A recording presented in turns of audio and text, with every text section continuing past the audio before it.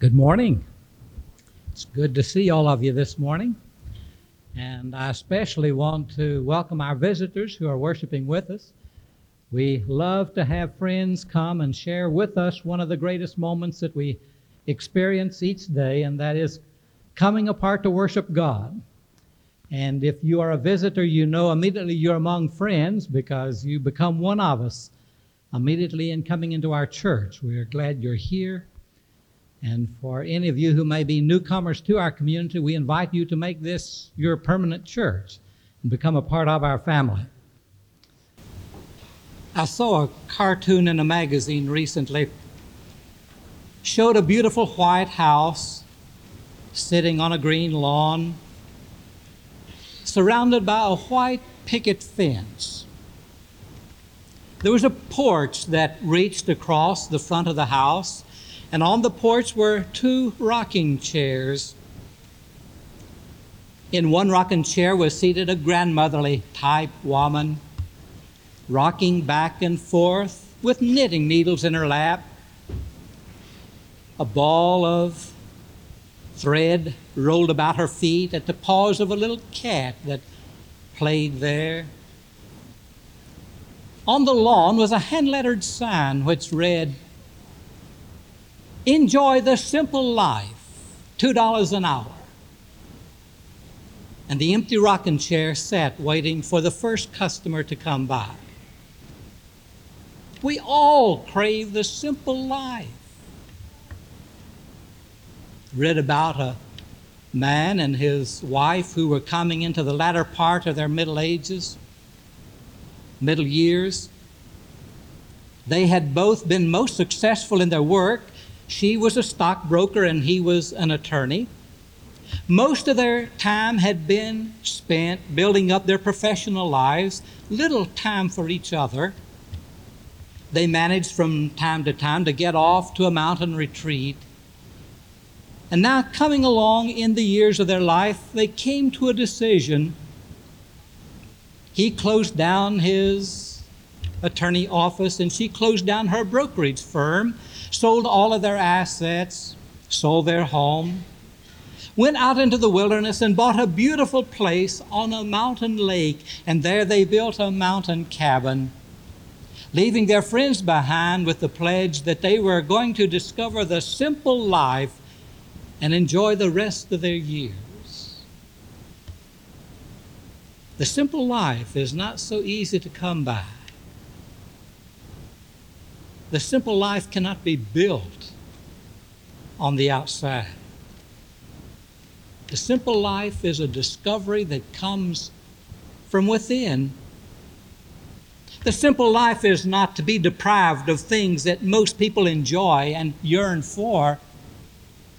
The simple life is not the same as a deprived life. And so often we think of a person living a simple life as one who is denied the privileges and the opportunities that surround modern-day families. One can live in a remote mountain region with the barest of necessities, creating their own Walden, and have a most complicated life, simplicity being the last word that would describe their kind of living. And one can live in the midst of all sorts of activities, caught up in responsibilities, moving all the while from one opportunity to another to serve, and be possessed with a serenity and a peace within that could only be called a simple life.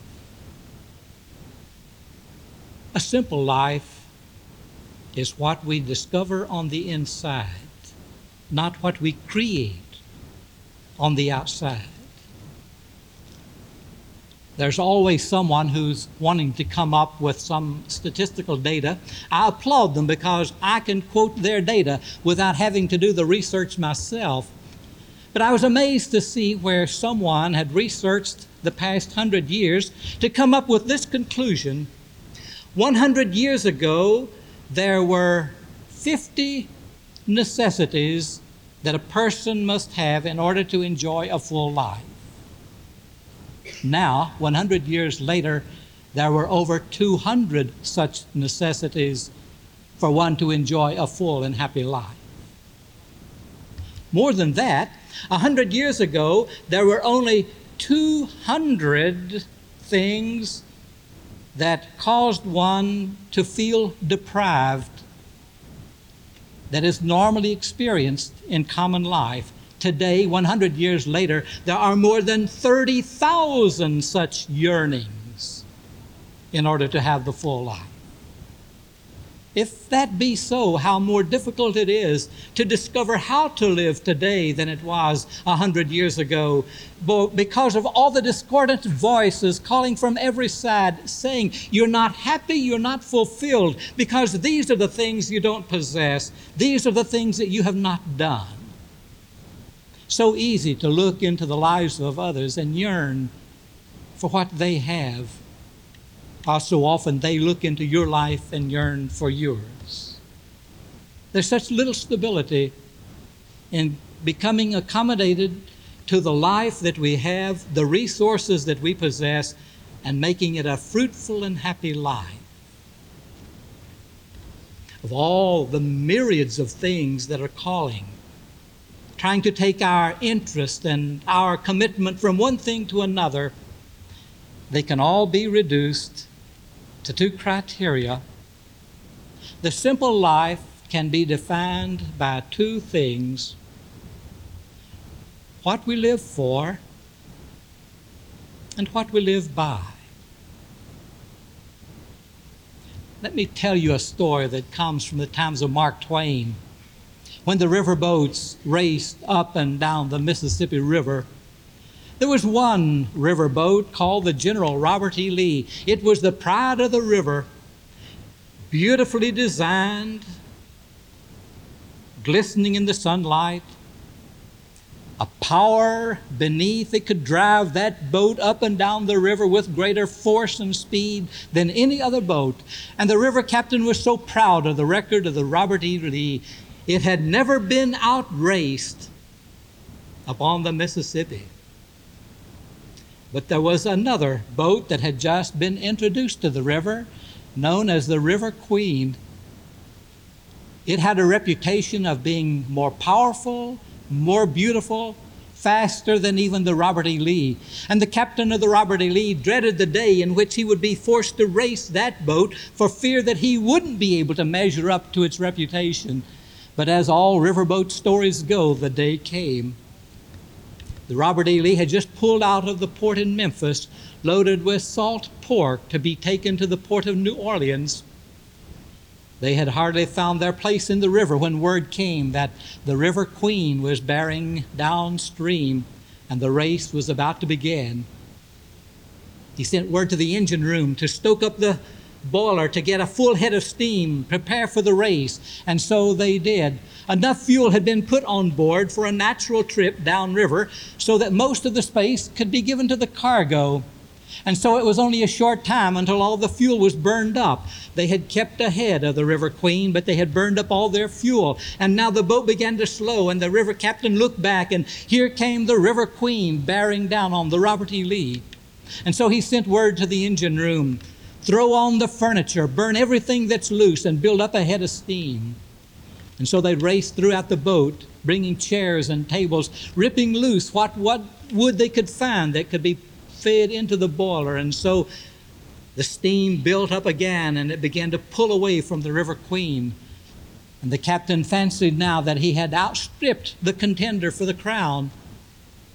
But even the furniture being burned and what loose boards could be found soon was used up, and there was some distance yet to go. And so he turned to his mate and said, "What is our cargo?" And he answered, "Salt pork." And he said, "That ought to burn good. Throw it on the flames."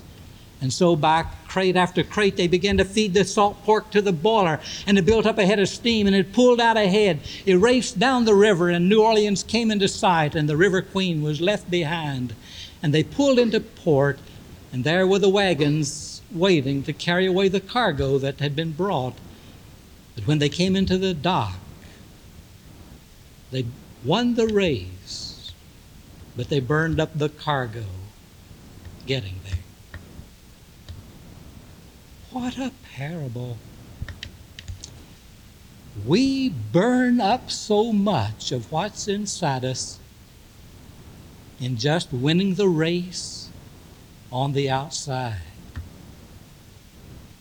Jesus warned us against that. He said, "What does it profit a person if they should gain the whole world and burn up their souls? What are you willing to give in exchange for a burned up soul?" Well, the stories are myriad of giving up what matters in order to win our races. The things that we live by. Jesus taught us 3 things particularly that we must live by if we're to have the simple life. We must have faith.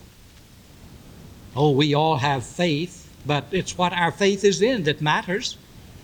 Many of us have faith in our work, faith in our employer. We have faith in the gifts that we use. We have faith in our nation.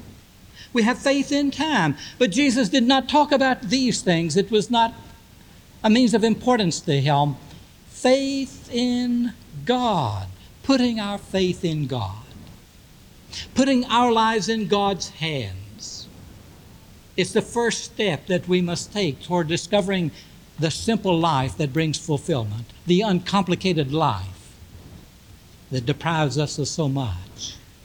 Faith in God, a willingness to take God at His word and the things that He has instructed us to do, both in Old Testament prophets and in the mouth of our Lord. Jesus revealed the mind of God in ways that we can live by. To put faith in the things that He taught us. We cannot put faith in the things of the world that are deceitful. Put faith in God. Believe Him, take Him at His word, and design your life according to the teachings that He shared with us through Christ. Jesus taught us to accept grace. Grace is the key word of the Protestant church. It is that word that allows us to recognize that there's a limit to which we can go, but there's no limit to which God can go. And it is God's grace that allows us to become not our wills, but God's grace. John Wesley was a master at the interpreting grace, and he found that grace emerges in 3 ways as prevenient grace. That beautiful expression of God's grace to the undeserving person when he doesn't even recognize it.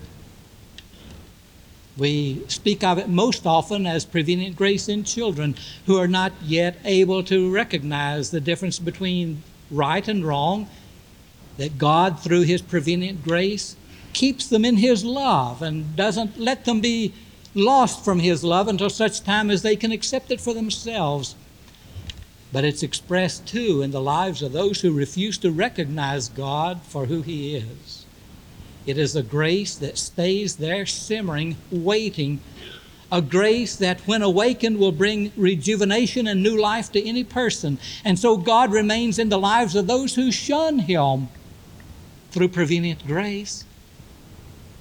A statement from God that says, "I'll never let you drift to such a place that if you come to your senses, you can't find your way home." We live by a prevenient grace that says God never wearies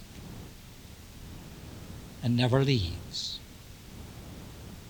But then we don't stay in that state of relationship with God. Hopefully we don't stay in that state very long, and we enter into Wesley's second grace, and that is justifying grace.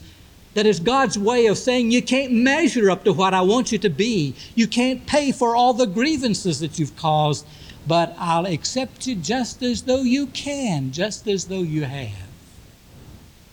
God justifies us in spite of the fact that we can't do for ourselves. And that's good news. Good news to a person who realizes that it is an impossibility for me to measure up by my own resources, because there is that person in me that is constantly doing what I don't want to do. There are those thoughts that settle into my mind that I don't want to think. And there are those appetites that prick away at my consciousness that I don't want to yield to. We grow so weary at times from our inability to measure up. And God says, but you have. Because of my justifying grace, I'll accept you just as if you did. And He causes us to become what we couldn't be by ourselves. And then Wesley tells us the third grace, sanctifying grace, that enables us to become perfect even when we're imperfect, that enables us to be better each day than we were the day before, not because of our piety, but because of God's love. He enables us to do within ourselves in growing and maturing and nurturing, which we physically are unable to do, but by the power of His Spirit within us, we do it. We can leap over a wall because God gives the spring to our leaps. And this is what we live by, faith and grace and trust. Trust God. Trust Christ. And reserve your trust for those who deserve it and not those who will betray it. That's the simple thing to which life can be reduced, what we live by. But equal to that is the importance of what we live for. We all have dreams, dreams of walking with giants, building empires, of having places in the world that people respect. But these are all artificial goals and dreams because they all topple. These don't exist on the inside. These are the exterior goals. It is that for which we reach within ourselves is what matters. What are we living for? Let me put it simply, succinctly. The only thing matters is this. We live to please God. You don't have to enter into a deep level of theological thinking. We don't have to search into those myriads of tomes that seek to interpret. All we need to do is say, I want my life to please God. Paul did. He awakened us to this possibility that when we had lived our full life up, that God would say, well done. And that's what we're living for. And that's the simple life. The things that we live by and the things that we live for on the inside. And now this. The simple life is not geographical, not in some remote mountain cove, nor on a seaside or on a mountain stream. The simple life is not found on a country lane lined with wildflowers and birds and buzzing insects and the warm sun's rays. The simple life can be lived on the heaviest thoroughfare, in the teeming crowds, in the largest cities, because the simple life is the life we live inside. And there are no windows to stir and disturb. The simple life is the life with Christ.